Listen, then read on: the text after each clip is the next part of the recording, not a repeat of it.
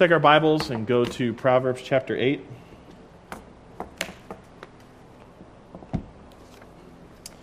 We are continuing this series looking at wisdom personified. I think it'll be a blessing to you because this is probably my favorite part of this chapter. We're going to look in Proverbs 8 tonight, and we're also going to look in the book of Job. And I want you to see some comparisons there, but we'll make those as we get there. I think it's so important for us to recognize how sufficient the grace of God is in our lives. And I think the only way that we really begin to appreciate those things is by going through struggles and difficulties. One of the biggest problems with the prosperity gospel movement, outside the fact that they have the gospel incorrect, is that they guarantee a peaceful and carefree and fully healthy life. And I think we can all look at individuals in our lives, maybe even we can look at ourselves and say, people get sick. People can be the epitome of health, the perfect example. Proper diet, proper exercise, never bringing themselves under any kind of self-inflicted health problems, but then all of a sudden they get sick and die. This happens all the time. We're not guaranteed a life without suffering. As a matter of fact, we are to look forward to suffering. The world hated Jesus, and so it's going to hate those that believe on him and live a disciplined life. But we have so much peace and comfort in the fact that we can know God. And I'm going to make that case for you tonight as we go through the Scripture. But it's always overwhelming to me when I discipline my mind to think about everything that I have in Jesus. It's overwhelming because it's all that I will ever need. It's interesting, the lives that we live right now, we have needs. I'm not talking about wants, we have needs. We must needs have bills to be paid. We must needs have food and clothing and shelter. And those things are never a guarantee. I think a lot of people are realizing how strapped we really are for our resources. No amount of changing to electric or changing the type of car you have or whatever it may be will change the condition of our world today. It's hard to come by things. People are cutting things left and right, trying to make ends meet. And I think if we're deceived, we can look at the things that we have materially as our blessings. We are extremely blessed to live in the country that we're living in. And folks, the reality is that all of that could be gone in a moment. You could very much wake up tonight and your house be on fire and you escape with just the clothes that you had on. And everything you have has burned. You can get into a car accident and suffer major loss. You can have a health diagnosis that takes away your mobility and your ability to do things that you could normally do. These are not things we should build our comfort and security on. We need to know where we're going to go when we die, because we will die. I was listening to one of my YouTube friends. His name is Norm Diamante. He has a great channel. I think it's called O-N-O Diamante. You check him out. He's got great free grace stuff. Great guy. He does a very good job of finding clips on the internet and letting them play for a long time and then giving some commentary afterwards. We've kind of modeled some of the things that he's done on Bible Line, and we've seen a lot of success because people are looking for answers to these teachers. But recently, he posted a clip of the comedian who passed away earlier this year, I think, Norm Macdonald. Vile comic. I would not recommend any of his material at all.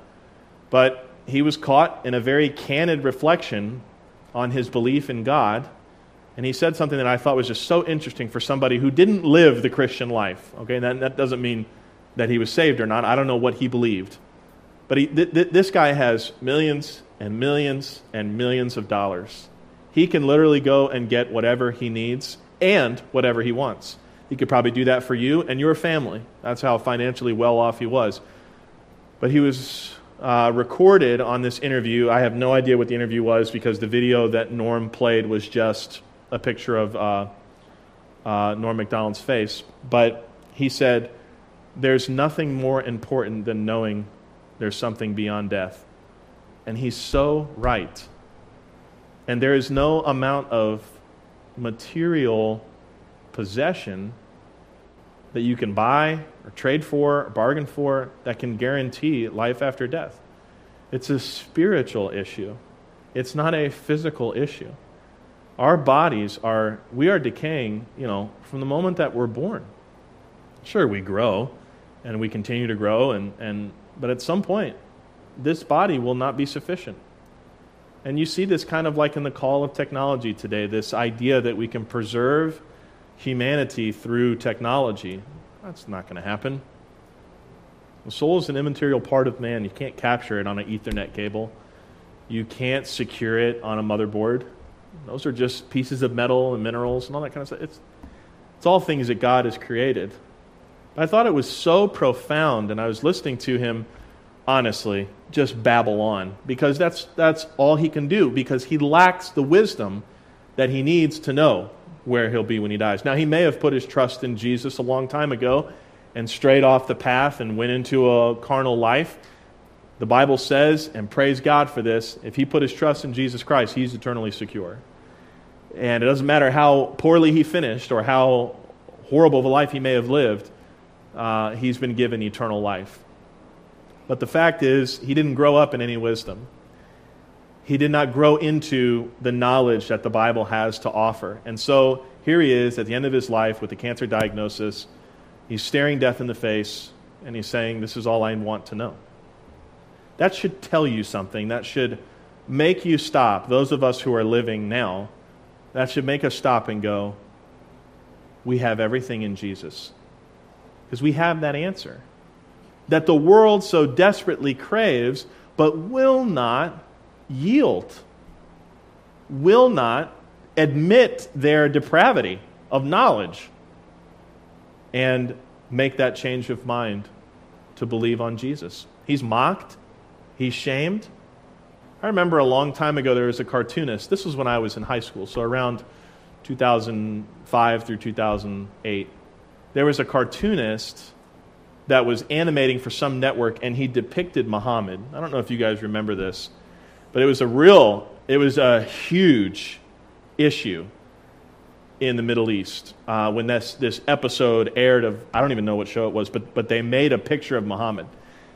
And it was such a desecration to Islam that they issued I can't remember what it's called, it starts with an F. Yes, where they said, we're going to kill this man, this cartoonist. Yet, I think in the same show, they mock Jesus. They take the Lord's name in vain. People are not even concerned when they use Jesus Christ's name out of context. But man, if you say something bad towards Muhammad, they're ready to take your head off your body. Such a difference. Why is it so easy for the world to trample on Jesus Christ? Because mankind hates the truth. It hates the light. It goes away from the light. It's like the big fat cockroach in your kitchen that as soon as you turn that light on, that thing is, the fastest Olympic runner underneath the stove. That happened on the morning of the back to school bash.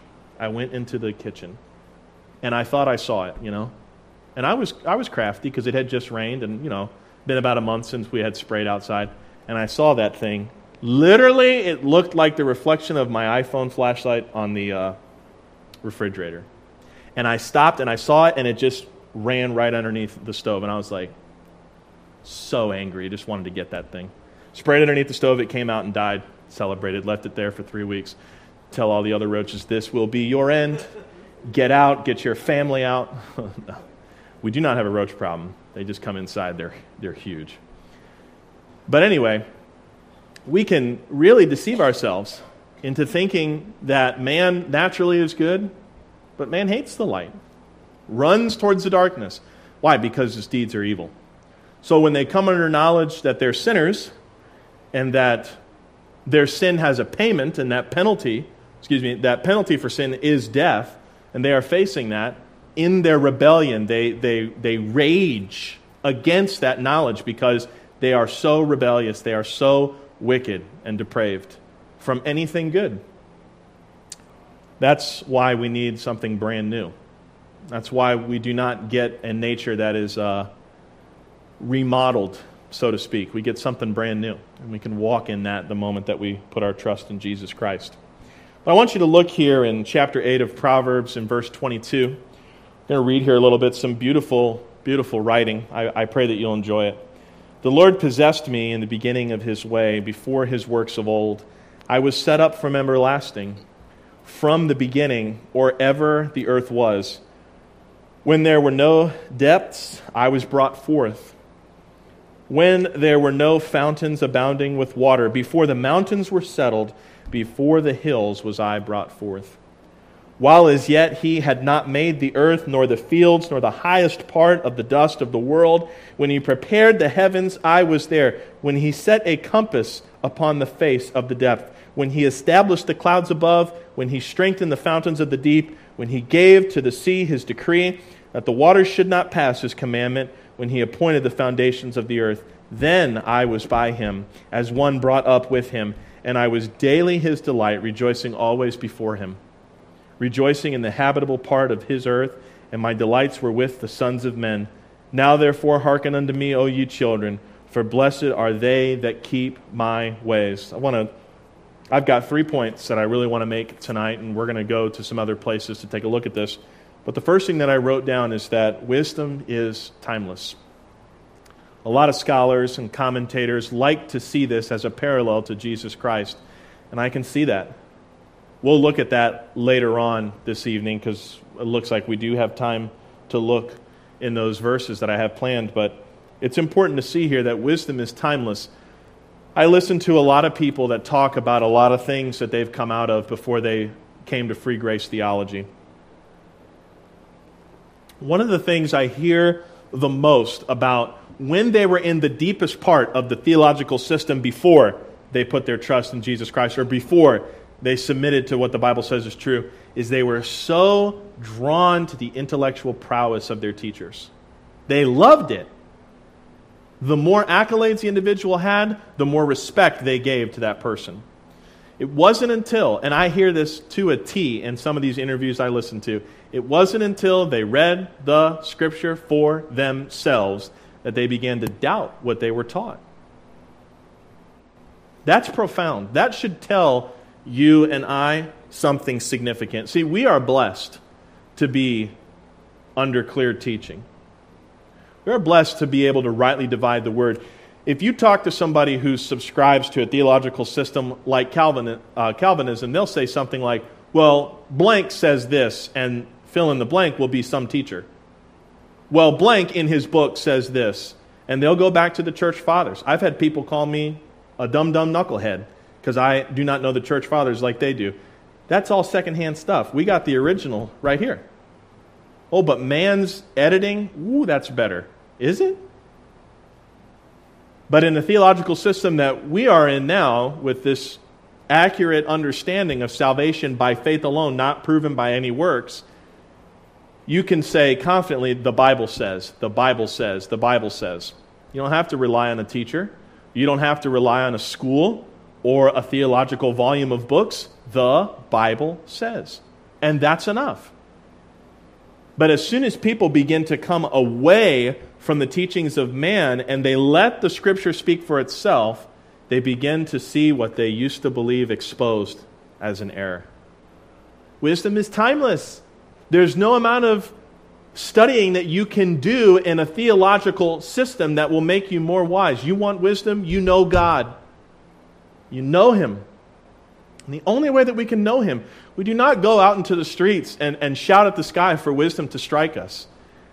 We submit to the teachings of His Word. This is the one thing that He elevates above His own name. Our friend, Job, learned this lesson.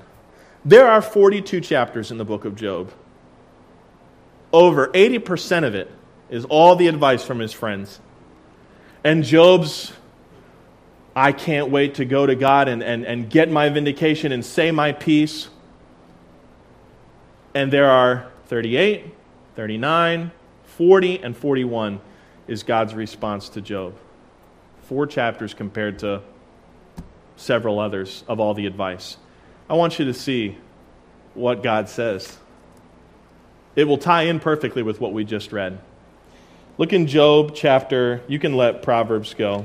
Job chapter 38. I want you to put yourself in Job's shoes.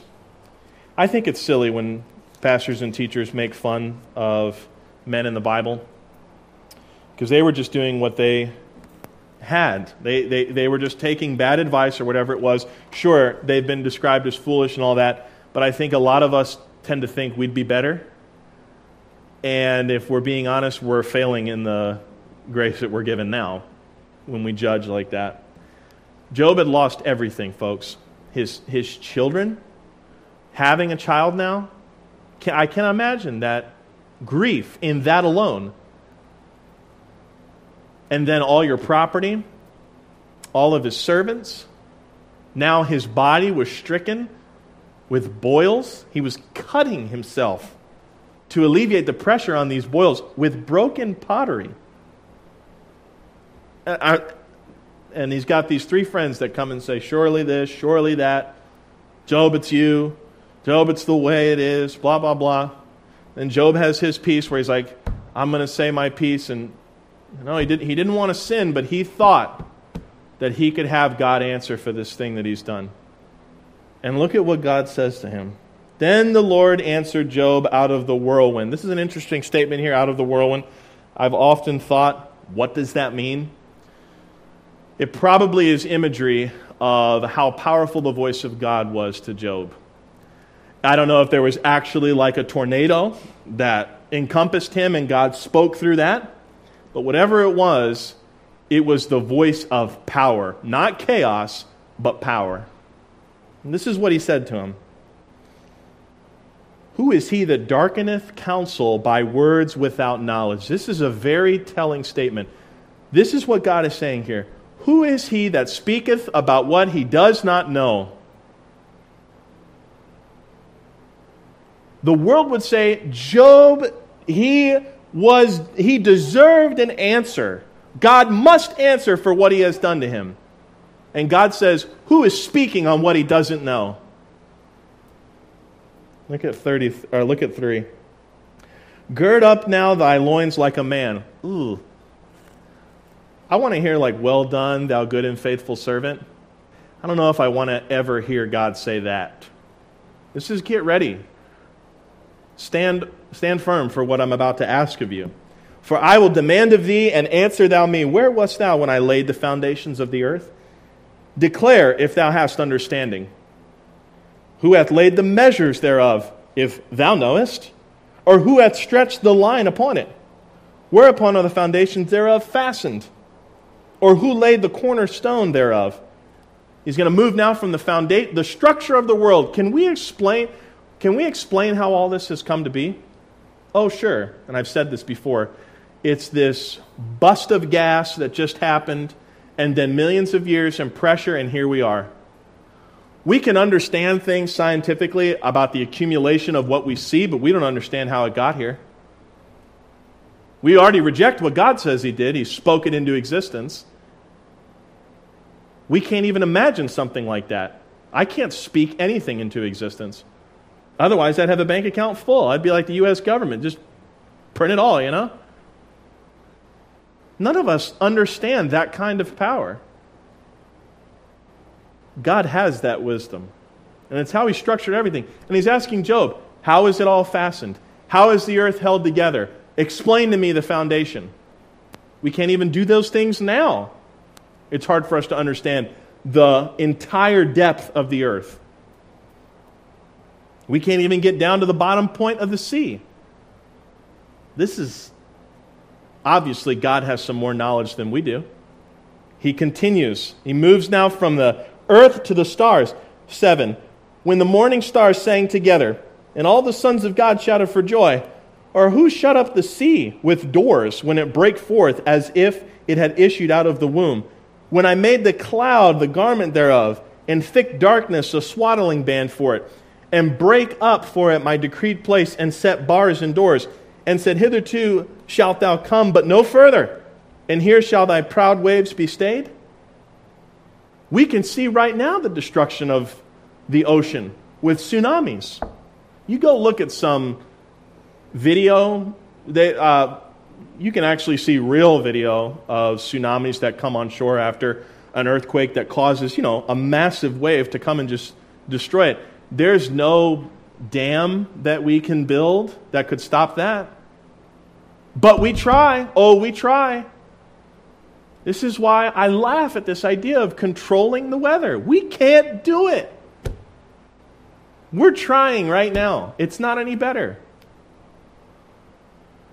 And we think we can legislate these things into control? If God wanted to, he could simply pull the restraint off the oceans and everything would be engulfed, just as he said it would be. That's knowledge that we don't understand. And he's asking Job, tell me how it's done. This is probably for Job like deafening on the brain. He can't even fathom how this would come to be. Verse 12, hast thou commanded morning since thy days?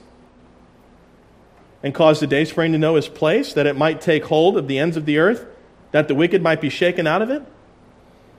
It is turned as clay to the seal, and they stand as a garment. And from the wicked their light is broken, and the high arm shall be broken. Hast thou entered into the springs of the sea? Or hast thou walked in the search of the depth? Have the gates of death been opened unto thee? Or hast thou seen the doors of the shadow of death? Hast thou perceived the breadth of the earth? Declare it, if thou knowest it all. Wow. That's a lot. That would be a moment where Job might say, if he was a prideful, arrogant man, may you repeat the question? Doesn't matter if you hear it again. He doesn't have the answers. And God knows that. But he's demonstrating something to Job, that it's not for you to know how things operate. Know me. Know who I am. And that'll be enough. Look in 42. 42, 1 through 3. In chapter 40 and in 41, God continues. Job does respond to him in chapter 40. God goes in again and he talks about nature and the control of nature.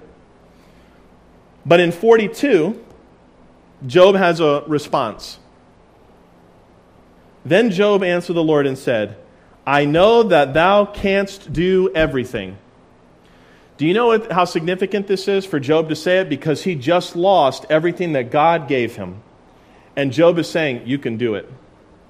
I know you can do everything, from the creation of the world to the maintaining of the animal kingdom to your judgment of the wicked and your reward for the righteous.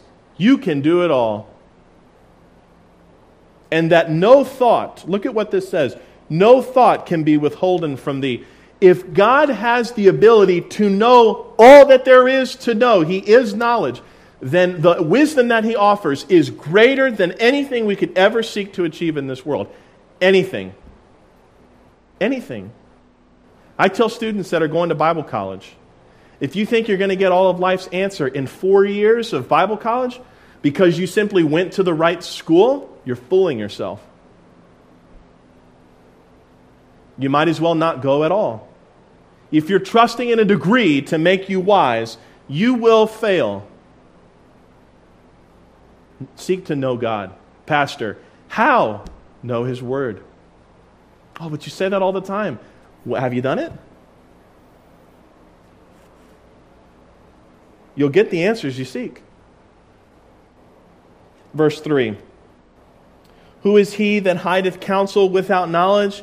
Therefore have I uttered what I understood not, things too wonderful for me, which I knew not. Job admits he's made a mistake, he lacks in knowledge, but he seeks to know God. I want to read you this comment that I found when I was studying for tonight. It's by an unknown writer, and I think it is so accurate. I've tried to say it this way before, but the words have failed me. And I think this anonymous quote captures it well. Here's what it says. Sometimes the best answers to life's most baffling and troubling questions lie not in what God says, but in who he is. I'm going to read that again.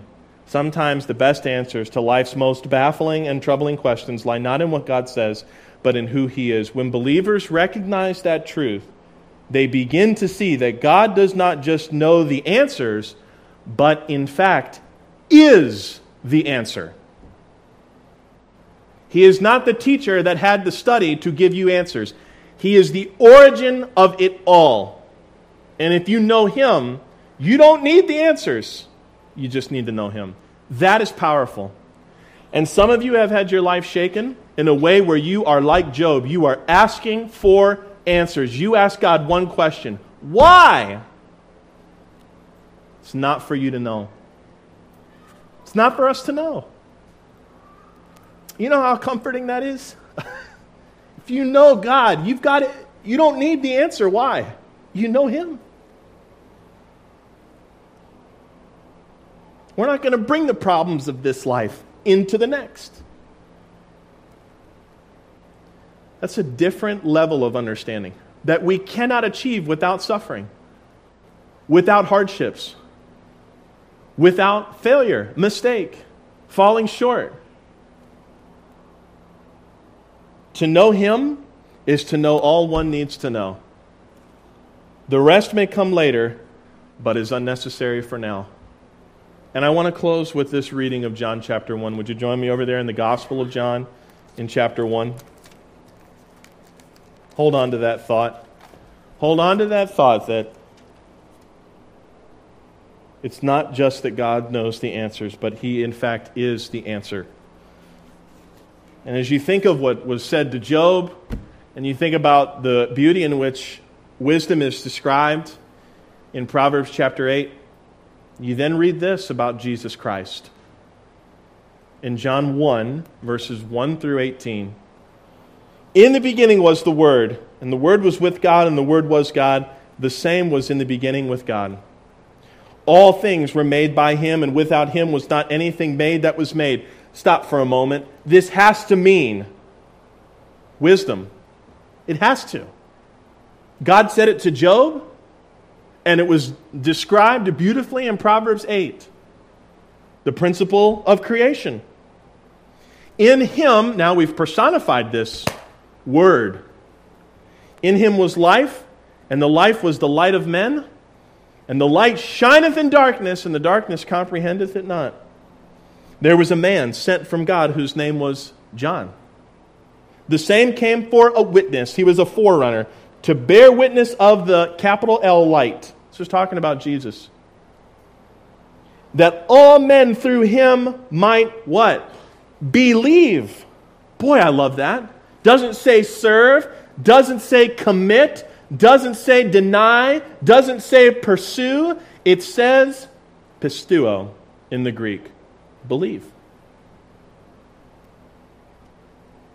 He, John, was not that light, Jesus, but was sent to bear witness of that light, Jesus, that the true light which lighteth every man that cometh into the world, He was in the world, and the world was made by Him, and the world knew Him not.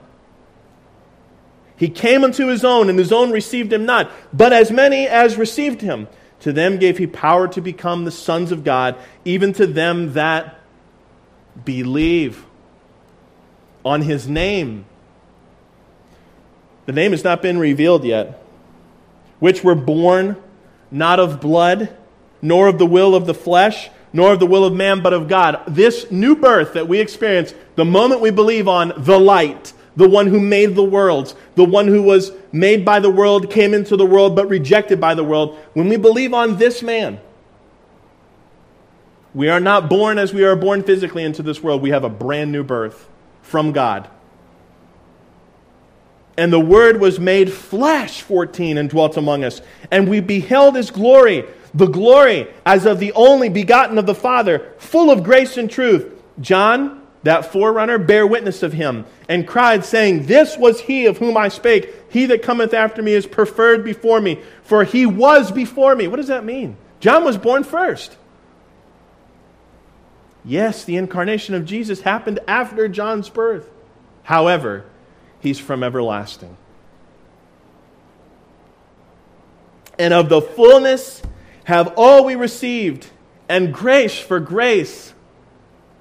That's a turn of phrase that means grace upon grace upon grace. We have all the forgiveness. All that we do not deserve has been given to us. For the law was given by Moses, but grace and truth came by, and here's his name, Jesus Christ. No man hath seen God at any time. The only begotten Son, which is in the bosom of the Father, he hath declared him. You see Jesus, you have seen the Lord. This brings so much color and meaning and purpose to our lives. We're trusting in Him, in Jesus. So when He speaks, we would be wise to listen and apply. Not ask questions, not scream and shout and demand why.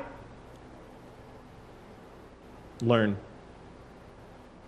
Yield, submit, obey. God will give you what you need.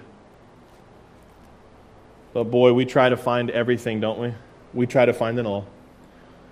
We try to buy what we need. We try to save away what we need. We try to prepare for what we need. But at the end of the day, we are denying the sufficiency of Jesus Christ as we walk.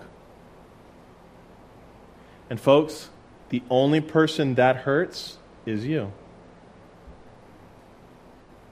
It doesn't have to be that way. You can close your Bibles. I heard this illustration one time about finances, about ministry, about control. Imagine for a moment you have a handful of sand. It's life-giving sand. You need this. And you're poured just the amount that you need. And you have two ways you can hold this sand. You can either grab it tightly and make sure that there's nothing leaking from the cracks of your hands or any gaps in your grip. And in the process of closing it, you lose a lot. But what you got, you hold on to. Or you can simply leave your palm open and steady. And there's so many of us that are grabbing onto life. We're grabbing onto security, grabbing onto knowledge, grabbing onto application. When we just need to simply trust. There's that beautiful hymn, trust and obey. Now, I know people make a fuss about that. We don't obey for eternal life, but I don't know if that's what that song is singing about. It's about as we go through the trials of this life. Trust and obey, for there's no other way to be happy in Jesus but to trust and obey. This is what I love to teach about. I love teaching about the gospel. I love teaching against Calvinism and rightly dividing the word and all that. But this right here is how we get to all those other things. This is how we get to those conclusions. And we deny ourselves blessings when we try to hold on to everything that we've got selfishly. I pray this has been an encouragement to you. We'll wrap up this series next week, Lord willing. But I want to share with you how you can know for sure that you have eternal life. Look up here for a moment. If this hand represents you, me, and everybody in the entire world, I'll let this represent sin, because the Bible says, for all have sinned and come short of the glory of God. The wages of sin is death, eternal separation forever in a place called hell. You have to be absolutely perfect to get to heaven, without any sin, past, present, or future, none. And we all fall short. Even if we were to do our very best from this point forward, the sins that we committed yesterday still demand a payment. And if we keep the law in one point, or we keep the whole law and offend in one point, we're guilty of breaking the whole thing. There is no amount of good works we can do to pay for our sin, because good works is not a valid form of payment. Somebody has to die for this sin. This hand represents Jesus Christ, the only begotten Son of God. God, through His love, took that sin for us on the cross. Jesus bore our sin, became that sin for us. He suffered the wrath of God, and He cried out, "It is finished." The payment for sin was completed. He was buried, and He rose again 3 days later. And the Bible says, "Whosoever believeth in Him should not perish, but have everlasting life." This is how God has loved the world. Not some, squishy teddy bear, "Oh, I so love you," blah, blah. God loved you in that He demonstrated it. He sent His Son, Jesus Christ, to die on the cross for your sins. And if you simply believe on Him, you receive the free gift of everlasting life. What about works? Works are great. Works demonstrate your faith so that men can look at the Father. But let me tell you, works don't save you. They don't get you saved. They don't keep you saved. Jesus Christ did that. You believe on Him, you have everlasting life. Let's go to the Lord in prayer, shall we? Father, I pray for the people here tonight. I pray for those in the ministry here at Calvary that we would humble ourselves and seek after the wisdom you have available. I pray, Lord, that we can learn the lesson of Job, that you know everything, and we are so depraved of knowledge. We need you. And so I pray that we would be strong and encouraged. In Jesus' name we pray these things. Amen. Glad to have you here. Let's all stand together. Boy. Hang on for a moment. Running into my eyes. We'll sing Thank You, Lord. It's pretty hot up here, I'll be honest with you, so we're not going to have choir practice. It's very hot. But I do want to remind you that this Sunday we are starting a series that I think is very important. I really do want you to be here for this. We're going to go through a lot on the word faith, and it's going to be some deep stuff, and I think it'll be beneficial for those that are struggling with what does it mean to believe? What does it mean to have faith? Am I have faith in the right thing? It'll be very beneficial for you. We start that series this Sunday. Let's sing in closing together.